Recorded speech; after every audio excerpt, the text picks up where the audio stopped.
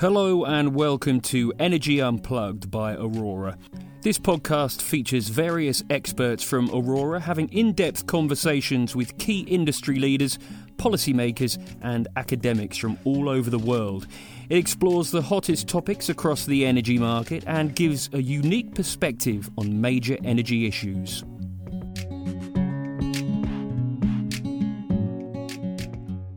Welcome to Energy Unplugged. I'm Dan Monzani, Managing Director for UK and Ireland at Aurora Energy Research. This episode of Energy Unplugged is a deep dive into what is a lively debate in the GB power market at the moment, but also one that will resonate across many of the markets we operate in as we build net zero power systems. That is the importance of networks, both to investment decisions and to the operation of the system. This is a topic we've discussed before on the podcast. So in July, we interviewed Julian Leslie, the Chief Engineer and Head of Networks at the Electricity System Operator. He was talking about the steps they're taking to speed up the huge backlog, now over 300 gigawatts of connection requests in Great Britain. And back in September, I discussed the potential role for locational marginal pricing with a number of Aurora experts in Germany, in Australia and in the United States. This is another topic we're going to be coming back to in the autumn when we present some of the findings of a major multi-client study we've been doing into LMP in Great Britain. However, it's a huge issue, and we make no apology for digging further into it, as this is clearly something our clients raise with us and an area that we know regulators are very interested in. So today's podcast is about how we expect networks and congestion to evolve in Britain and what that means for investment cases and the kinds of analysis that we're doing at the moment to help our clients get an edge in a rapidly changing world. I'm joined today by two of our leading internal experts on this. Ashutosh Padelkar leads our renewables research in GB. Welcome, Ash. Thank you for having me, Dan. And Alex Houston is a senior associate in our GB advisory team, where she's led a variety of work relating to networks for all sorts of asset developers. And we'll be hearing more about that shortly. Good to have you on the podcast, Alex. Pleasure to be here. Thanks, Dan. Great. Well, let's kick off. Ash, you've led a group meeting on this for our clients recently. Why is this so important? 24 months or so ago, it was really only a few of us deep energy nerds who cared about networks. Now you can barely read a newspaper report without networks featuring prominently. What's changed? So we need to look at the installed renewable capacity in the system. So looking back at 2012, about 10 years ago, the renewables capacity in the system was about 14 gigawatts. In 2022, this figure is nearly 40 gigawatts. Now, this is by all means a huge success story and something to be celebrated, but the growth in renewable capacity has slowly chipped away at the headroom that is available in the grid. So in 2016, the turn down that is the system operator telling wind generators to stop producing from their assets was about 1 terawatt hour. This is in 2016. This has grown to 3.5 terawatt hours in 2022 last year. The cost associated with this has increased fivefold over this period to £2 billion last year. That's £37 per household in 2022 just to manage congestion or instability in the system. On the worst 10% of the days last year, that is worst in terms of congestion, we were curtailing or turning down 8% of all generation. This issue has grown significantly due to the decreasing headroom in the system. Okay, well, so costs like that are obviously a big issue for consumers and regulators. I can see that. But Alex, what types of investors care about this? After all, one of the reasons for the cost is obviously that some of these companies are being paid for the curtailment. Yeah, absolutely. And they are being paid, but that is probably to varying degrees, right? So realistically, until now, a lot of the work that we've done has been focusing on the wholesale markets and forecasting the potential wholesale market revenues for investors that they can get in that space. But as Ash was just saying, if networks are going to continue to become constrained, more and more constrained over time, this is going to increase the size potentially of the balancing market and the balancing market system actions. And therefore, investors and portfolio managers and asset operators are going to become increasingly dependent on balancing market revenues. And understanding the wholesale market, that's one thing. It's a very deep market. It's a national market. It's fairly transparent. It's relatively easy to understand when you compare it to, on the other hand, the balancing mechanism, which is a lot more opaque and a lot harder to actually for us to understand and to know also what bids and offers are actually even getting accepted and what sort of bidding strategies investors need to actually be putting in. So that is really where a lot of the interest is coming from, and it's that increasing dependence on the BM. And I think there's another side of it, which is also that so under the BM, the current rules are such that assets are actually expected to bid in around cost, or maybe something like 5% over cost or something around that. And if you have a subsidized asset, such as an offshore wind asset with a CFD, their opportunity cost, if they're having to turn down their generation, is going to be their strike price. And therefore, they're able to bid in at their strike price and get a sort of equivalent revenue and therefore not be loss-making potentially at that time.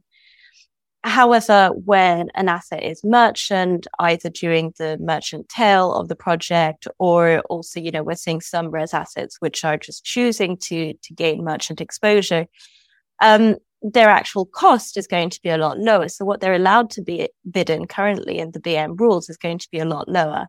And therefore, that will change the bidding strategy into not just the BM, but also the CFD and the CFD auctions. And it has impacts both on the cost of the networks and also and the cost consumers, and also the cost for investors. Very good. Okay, so we'll dig into some of the case studies of how people have been trying to understand this greater complexity and work with us to get a handle on that in order to either sort of manage the risks or to take advantage of the opportunities in this system. But before we do that, Ash, just let's project forward a little bit. We've already gone from, what did you say, a terawatt hour to 3.5 terawatt hours in 6 years. What's the outlook? Is this going to get much worse? Absolutely. So National Grid has a 10-year statement called the Electricity 10-year Statement, or ETIS. Even if all of the transmission upgrades in ETIS are delivered on schedule, the transmission capacity at the boundary between Scotland and England will reach 12 gigawatts in 2030 from 7 gigawatts in 2023, while the wind capacity connecting in Scotland will reach 25 gigawatts from 11 gigawatts now. So there's this clear mismatch between the wind capacity and the capacity that's carrying this power down to where the demand is.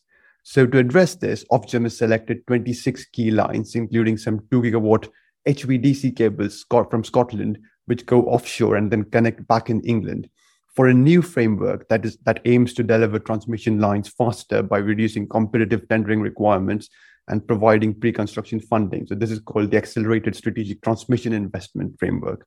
Further, National Grid has proposed the holistic network design as a new design to connect offshore wind. Instead of connecting radially inwards, it proposes a top-down coordinated connection model where offshore wind connects closer to where the demand is. HND still doesn't include all of the capacity contracted in the ScotWind leasing round, and National Grid is already working on HND follow-up exercise as a means to connect the remainder of the capacity.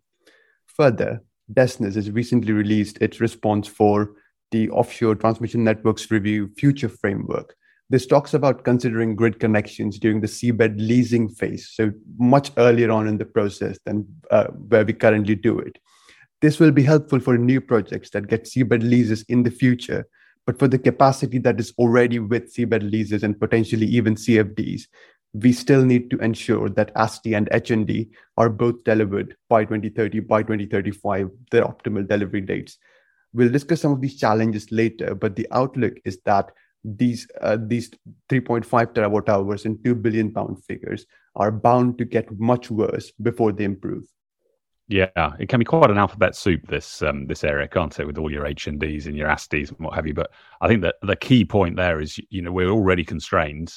The 10-year statement's talking about a slightly more than 50% increase in capacity, whereas the wind's more than doubling over the same period. So really hard to even keep up with the explosion in wind in north of that B6 constraint between Scotland and England. But of course, that's a world where they will get delivered.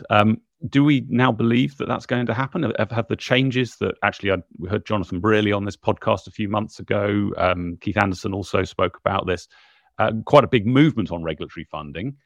Do we think that's sufficient to unlock the necessary deployment of networks? So the discussion around funding has gone from being, do we really need this, or do we have a stranded asset in terms of transmission infrastructure, to yes, we need all of this and we need to clear funding for it to get it all built. So the funding discussion has transformed significantly in the last 3 to 5 years. The blueprint is now partly there. People have a plan for how to connect all of this offshore wind. They've got the HND follow-up exercise. All of this is there. The challenges are supply chain and planning. The supply chain needed for raw materials, needed for network build, so the steel, copper, aluminum, all the really basic stuff, it needs to grow by a factor of 4 to 5 times to meet the demand. This is at a time when not just the UK, but also other countries need to rapidly deploy significant amounts of network. So in the same period, when the UK needs to build something like 10,000 kilometers of transmission network, France, Germany, and Spain need over 80,000 kilometers of network in the same period. So this is a significant challenge to scale up our supply chains. The other aspect is planning. It currently takes between 5 to 10 years to secure planning consent to build new lines. This is not including local opposition that can make things even worse. A key 112-mile line in East Anglia that was selected in ASTI, the accelerated delivery framework we discussed earlier, is facing opposition from 6 MPs, including the Environment Secretary. Yeah, okay, that's pretty chunky challenges then. So let's take those last two in turn. We've talked about the funding, the blueprint. It's quite a shift actually from incremental additions to the existing spine to a wholly new holistic network design, but still work to do to complete that. But talk me through what can be done about these two big challenges: supply chain first, and then planning. Yes, the supply chain needs to grow by a factor of 4 to 5. If we can ensure that there is long-term contracts available to the industry, they will build in response to that. This is exactly the same as having long-term contracts for renewables, for hydrogen. If we can provide 10, 15-year contracts that are backed by the government, we can get the supply chains in place. But we need to do that now. We don't have the time to lose. We can't wait for another 5 years to get these things in place. For planning, this is the most challenging aspect. Large-scale planning reform will be unpopular, but this is absolutely necessary. The capacity that can be built as undersea cables is already being deployed as undersea HVDC lines. What they still need at the end of that HVDC line that's undersea is an onshore infrastructure. This is pylons. Planning reform is absolutely crucial in ensuring that decarbonization of the power sector can be delivered. Yeah, and your example of that 112-mile line in East Anglia is a really good one, right? You can coordinate the offshore development off East Anglia so that it has the minimum number of landing points, but you've still got to build substations and you've still got to build some big transmission cabling to get it from the coast to demand centres, right? Exactly. And currently, this is the bit that's facing opposition, very staunch opposition. We need to change that. So I get the sense you don't think that there is adequate room for manoeuvre by sort of process improvements and so forth to make what I think is sort of around 10 years to deploy network assets. You don't think there's a sort of leaning of processes. There's just some hard trade-offs, right, about who can hold up projects. Is that the kind of thing that people are grappling with? Exactly. So currently, the view that the market takes is that, yes, people have talked about ASTI, people have talked about HND, but the realistic case scenario is still that we might not even be able to deliver ASTI. We might not even be able to deliver the key lines that the government thinks are absolutely necessary. So what happens then? Yeah, brilliant. And that's a great segue into some of the more specific questions that we're being asked by our investors. So, Alex, perhaps you could just give us an example of a few of the different asset classes and the kinds of questions they ask to deal with the risk that the investment doesn't manage to deliver the network in time. Yeah. I mean, that sounds like a fairly straightforward question, but realistically, Dan, that's quite a loaded question with quite a lot to unpack, really. So I think I'd probably categorize this into sort of maybe two categories of assets that we can think about. We've got our flexible assets, and flexible, that's both in terms of their ability to switch on, switch off, but also potentially locationally flexible. And we've got batteries, we've got some LDES, potentially abated gas, but I'll also put maybe hydrogen production in there as well. And then we've got our res assets, which are a lot less able to respond to locational signals, in the sense of they're a lot more restricted on where they can site, right? So obviously an offshore wind developer is restricted in terms of the seabed leasing rounds and where they can actually place the assets and be where the best load factors are. Similarly, a solar farm also will be seeking out optimal load factors, but also be constrained potentially by grid connections as well. So although theoretically you'd like them to be able to respond to locational signals, maybe they are less able to. But I'll go back to the earlier assets that I mentioned and maybe start with talking a little bit about batteries and what we've been seeing from certain battery projects. There's probably two categories of opportunities coming our way when we're getting requests with respect to batteries. One of them is with respect to optimized siting.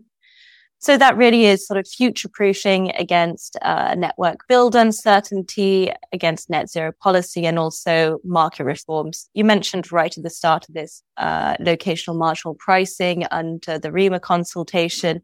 And obviously, we've been doing a huge piece of work on that as well. And there's definitely some interest in understanding, how that could impact. And it's very strongly integrated with network constraints, that system as well. So that is part of the optimization of siting. And then there's the other side of it is co-location. So really looking at co-location as a bit of a hedging strategy. I'd say most of the requests and most of the interest that we've been getting on batteries has been considering potentially how to make the most out of cheap charging opportunities in northern regions. So like I was saying before, batteries are probably the most flexible asset that we can actually have on the grid. So they can really be moved anywhere. And therefore, looking at the opportunities for placing assets in northern regions, maybe sort of around the B6 boundary, especially sort of looking at the very high levels of constraints that we're seeing across the B6 and where they can be placed in order to actually potentially be able to benefit off BM system actions by sort of charging up quite cheaply and therefore bringing down their short run marginal cost in that sense. And we've had a few of these and also co-located projects. So where these batteries are being co-located potentially with wind. So then when the wind is being curtailed, how much is actually available for the batteries to then charge up by? Of course, all of this within the constraints of potential CFD contracts and so on.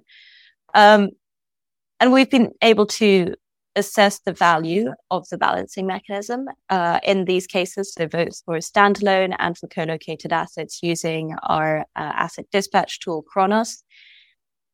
But there's definitely a different side. There's an alternative approach, which is something that we're not seeing quite so much at the moment, but we think could potentially be an area that battery developers are become more interested in, which is where instead of seeking to reduce their short-run marginal costs through reduced charging costs, actually looking to seek out higher BM offers for turning up generation when the system is tight. So looking at locations more in the south, potentially considering, for example, the SE1 boundary, which is a relatively constrained boundary when you consider quite how much demand you have right down in the south, offset with very low generation, mainly a lot of it coming, from interconnectors or potentially solar in the future.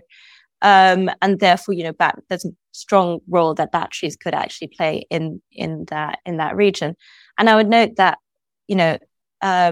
Ash mentioned before that the ETYS upgrades are being implemented, but there's no mention of SC1 upgrades also within ETYS. So even if you are allowing a lot of that wind generation to be coming down south, there's potential that actually southern boundaries then become some of the stronger constraints that you see down the line. So that's really interesting. So we are seeing people looking at different levels of granularity depending what they're doing. So you mentioned Kronos. That's our internal tool, but it's also a piece of software that we license to a number of developers so that they can routinely look at where the best place to site their assets are, what the valuations are, and indeed, as you mentioned, work out optimal co-location strategies. But you're also trying to dig a level deeper into some of the really granular locational challenges that are evolving and the different scenarios in which they might evolve. That SC1 example is a good one, right? You could change the outcomes quite considerably by looking at alternative scenarios in which that network was or wasn't upgraded, I presume, Alex. Is that a material consideration?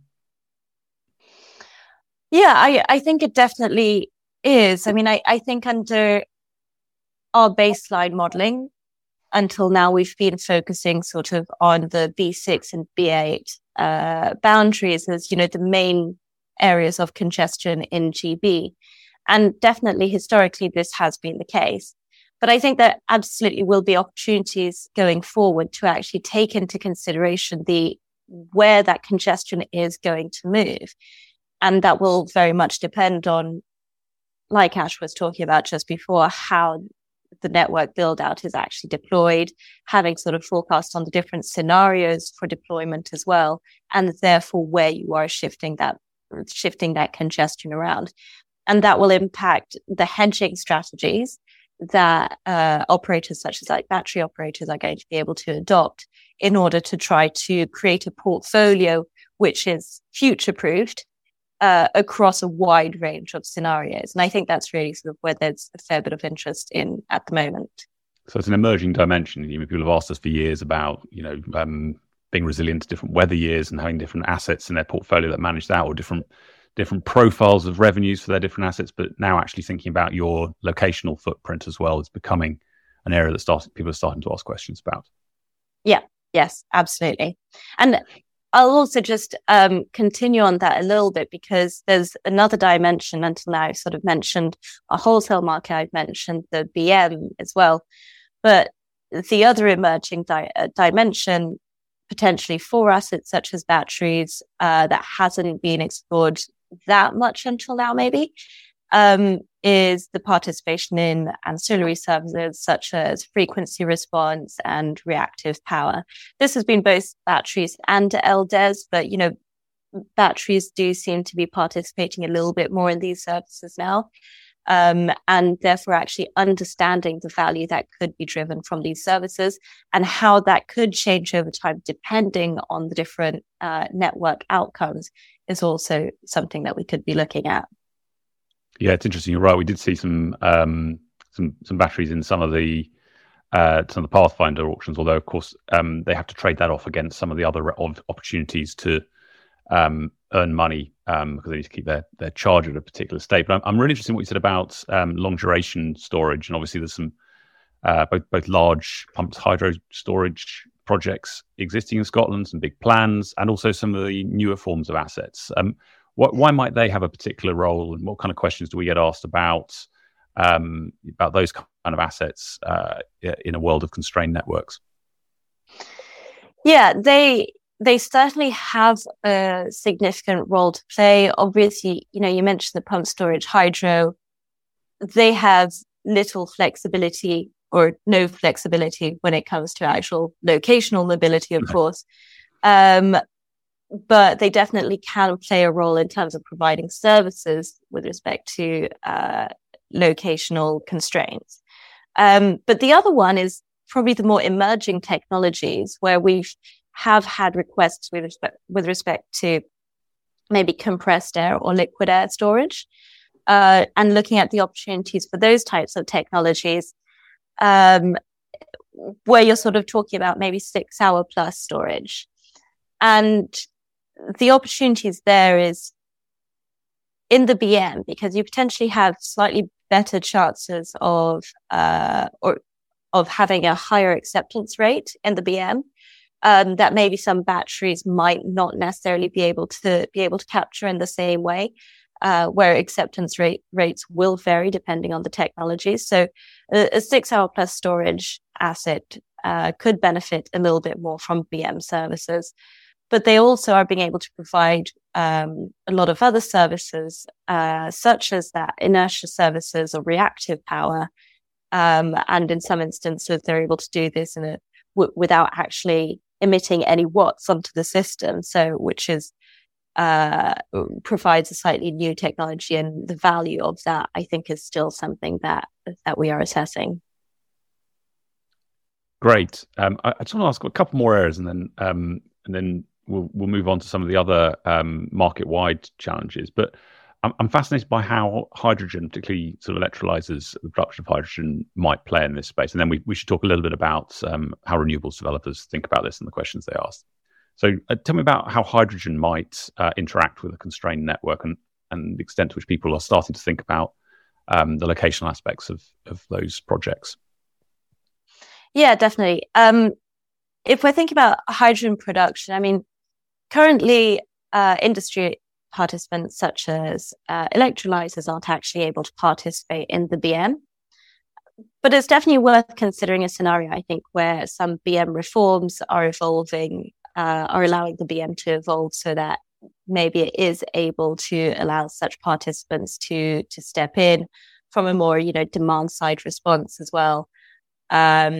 Input into the system, relieving system constraints. So, for example, an electrolyzer would be able to step in at a time of high wind generation, where instead of creating potential voltage issues on the system by having to turn down wind and turning up CCGTs, you're instead able to actually relieve the system constraints a lot more by turning up electrolyzers. And actually, this could also reduce the actual cost on the system as well.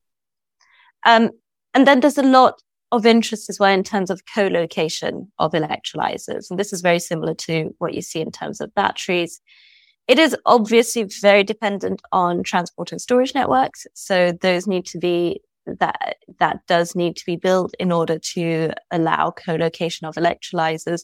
But similarly to co-locating with a battery, you've got a lot of cost savings by implementing a co-located asset, and you will save in terms of your grid connection as well. And so there's a lot of interest in that in terms of actually being able to sort of soak up all those extra watts on the system in times where wind assets are being curtailed. And we've definitely had some requests actually come through in that space, where we're actually being asked to size how much curtailment we think is going to happen within certain zones, and therefore how many hours of generation we think would be available to a storage or a hydrogen asset, which is sort of well positioned to actually absorb that excess electricity. It's a really interesting one to think about, isn't it? Because, I mean, in the short run, we get asked those questions, as you say, and people are trying to weigh up, if I'm going to build an electrolyzer, should I have it nice and close to the demand so that I can use it easily, or should I have it close to the wind and managing some of these constraints? And as you say, what you avoid on one network, you hit on another network, and that infrastructure isn't there yet. But it may very well be in the future there is a more available infrastructure for transporting hydrogen around, both in the UK and in Europe. So it'll be interesting to see how that market evolves and whether the strategies need to change as you look across the different networks that you can take advantage of, not just electricity. Yeah. Let's turn to renewables then. So we talked a little bit about how there's a degree of protection through the CFD, but this is still something we look at for our clients quite a lot on their wind projects, right? Yeah, I think it's a pretty big one for renewables. Like I mentioned earlier, and just sort of reiterate, an asset with a CFD is protected to a certain extent because of their strike price. And therefore, if they're bidding into the BM, they're able to sort of bid in at their strike price or maybe around 5% plus. And the risk really comes in when you've got a merchant asset. And there are two sides to this, because you can be bringing down the overall cost of the system by reducing the cost of the BM by having assets bidding in a lot lower. However, you can also be increasing potentially the cost of capital that is required for these projects earlier on, and also potentially the actual strike price that they're bidding into the CFD auction earlier on, because they need to make up these costs in the lifetime of their CFD, rather than sort of depending on future revenues coming through the merchant assets. So there's a sort of circularity, I think, in terms of how RES assets would respond, especially when we're talking about offshore wind. And it's also worth noting, we often think of offshore wind as being entirely covered by CFDs, but we'll have a lot of rocks rolling off in the next 5 years. So a lot of the sort of legacy subsidy schemes which are going to be rolling off. So a lot more assets which are reaching that merchant tail end of their project, so coming on as merchant. But we're also definitely seeing a trend in certain assets choosing to actually expose themselves to merchant economics. Yes. and to not necessarily take on a CFD for the full portfolio value that they actually have. We saw this in the Moray West project with Ocean Winds a little while back. That there was definitely, I can't remember how much of the portfolio they chose to expose to merchant, but yeah, I think they said 50% plus. Actually, Alex, it was probably PPA wrapped rather than completely floating. But yeah. It was mostly PPA wrapped, and there might have been some floating, I think, in there as well. But yeah, and this is definitely a trend that we're seeing growing over time, right? So, it's really interesting, I think, for them to see how that works. And then there's also even onshore wind. We had a request a little while back in terms of looking at the actual sizing of potential BM revenues for onshore wind, and understanding bidding strategies as well, both in a CFD and post-CFD period. So that is also something that we've been seeing coming on a lot more. Yeah, really interesting, isn't it? And definitely an important part of choosing your own spot on the curve, on the risk return curve, is that blending of PPA versus CFDs, particularly such a tight administrative strike price. So that's been a really interesting bit. But of course, if you do that, you then got to think about the locational exposure it gives you. And we've been talking largely about transmission there, Alex. That's been a really great run through of a lot of the issues we're hearing from clients. Ash, what about distribution connected assets? How does it differ there? Yeah, that's a really good point, Dan. So in the last 3 years, nearly 6 gigawatt of generation capacity in Southeast England and East Anglia that connects to the distribution network has been offered a non-firm connection. So a non-firm connection is where the distribution network operator says to you, hey, you've got a 1 gigawatt asset, but I'm only going to give you a connection for 800 megawatts for the next 3 years. And then maybe once we've figured out some of the issues, we'll then give you a full gigawatt. Another way in which a non-firm connection might work is time-based limitations, where in certain hours of the day or certain times of the year, your connection drops to a much lower value than the full size. The final arrangement, which is now being taken up by more distribution network operators, is active network management. So active network management is where the level of congestion on the network decides the level of curtailment for a non-firm connection. So one of the models in which active network management might operate is pro rata, where every single generator that has a non-firm connection is curtailed as the same fraction of their generation. Another model that we've seen is last in, first out, where the burden of curtailment is placed on the last generators to connect. The key difference from a transmission network is that a distribution connected asset does not receive compensation when they are curtailed. What can generators do to mitigate the impact of this kind of uncompensated curtailment? Well, co-location with storage could help shift the generation in time to avoid curtailment. We are exploring this in detail in our group meeting on non-firm grid connections on the 5th of September. So here we'll look at how Kronos could help generators manage this risk. That's great. That's really helpful. Yeah, it's an area we recognise there's a lot more appetite for greater granularity in both time and place. So we're doing a lot of work on this. Let's pull it back up to the full market level then. So clearly a lot of curtailment ahead and big plans to build networks, but networks aren't cheap, Ash. So is it actually obviously the case that it's best to build the networks, or is it going to end up being cheaper to allow the curtailment? Maybe we can look at the cost of curtailment first. So in 2021, the cost of curtailment due to network constraints and system stability reasons was about £1 billion, which grew to nearly £2 billion in 2022. Aurora's analysis on transmission network build-out shows that the additional cost of building all the network proposed in ASTI and HND that we discussed earlier could be offset by this cost savings in constraint management. More importantly, if we fail to deliver even some of ASTI, we found that the cumulative total system emissions from 2023 to 2050 are 316 megatons, whereas we could reduce them to 184 megatons by delivering both ASTI and HND.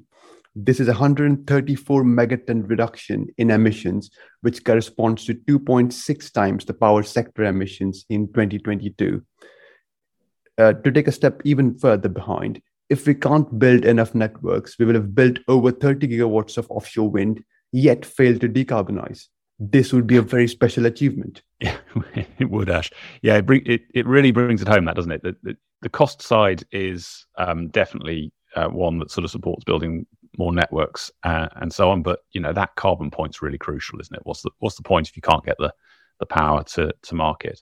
Now, other than obviously just building more networks and opening up the connections regime, which Julian was talking about, Julian Leslie was talking about on the podcasts in July, what else could help the system manage what is likely to be a transitional period of quite high constraints? We've talked about some of the assets we're working with at the moment, but what do you see as the points of hope, Ash?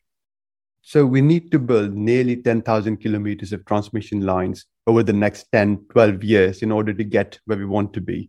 This will be a hard problem for reasons we've seen. We need to get supply chain sorted out. We need to consider how to fix the planning system. It's just a really hard problem. So we need to consider complementary solutions as well. Long duration storage, which we talked about earlier, can help mitigate the need for some of the network capacity while also offering a range of system benefits. This technology, so this could be pumped storage, it could be compressed air or liquid air storage, it currently lacks a route to market. Neither the CFD scheme nor the capacity market are suitable mechanisms to support it. A mechanism like the revenue cap and floor scheme, currently under consideration in DESNZ's REMA consultation, would be significantly more effective in de-risking investment in long duration storage at a low cost to consumers. Alternatively, we could consider hydrogen.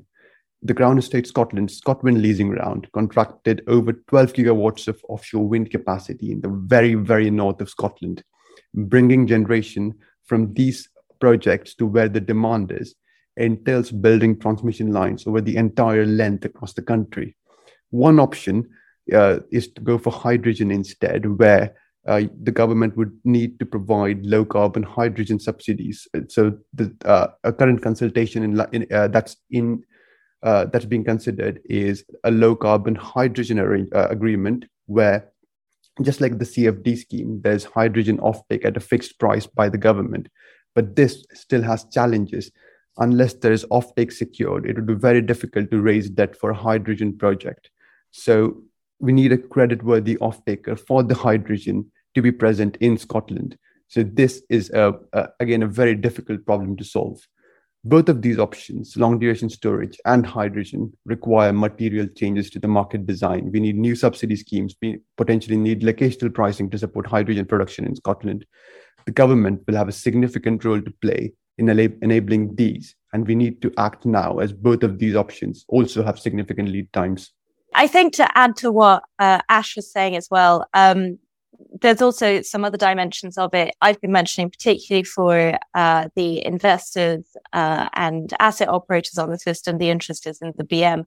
But at the moment, the BM isn't necessarily that reflective of the future electricity system that we're expecting to have. It's not necessarily well positioned for batteries to actually participate in it or other assets to participate in it. So definitely there's an angle of BM reform, I think, which could also be taken into consideration as one of the other potential solutions.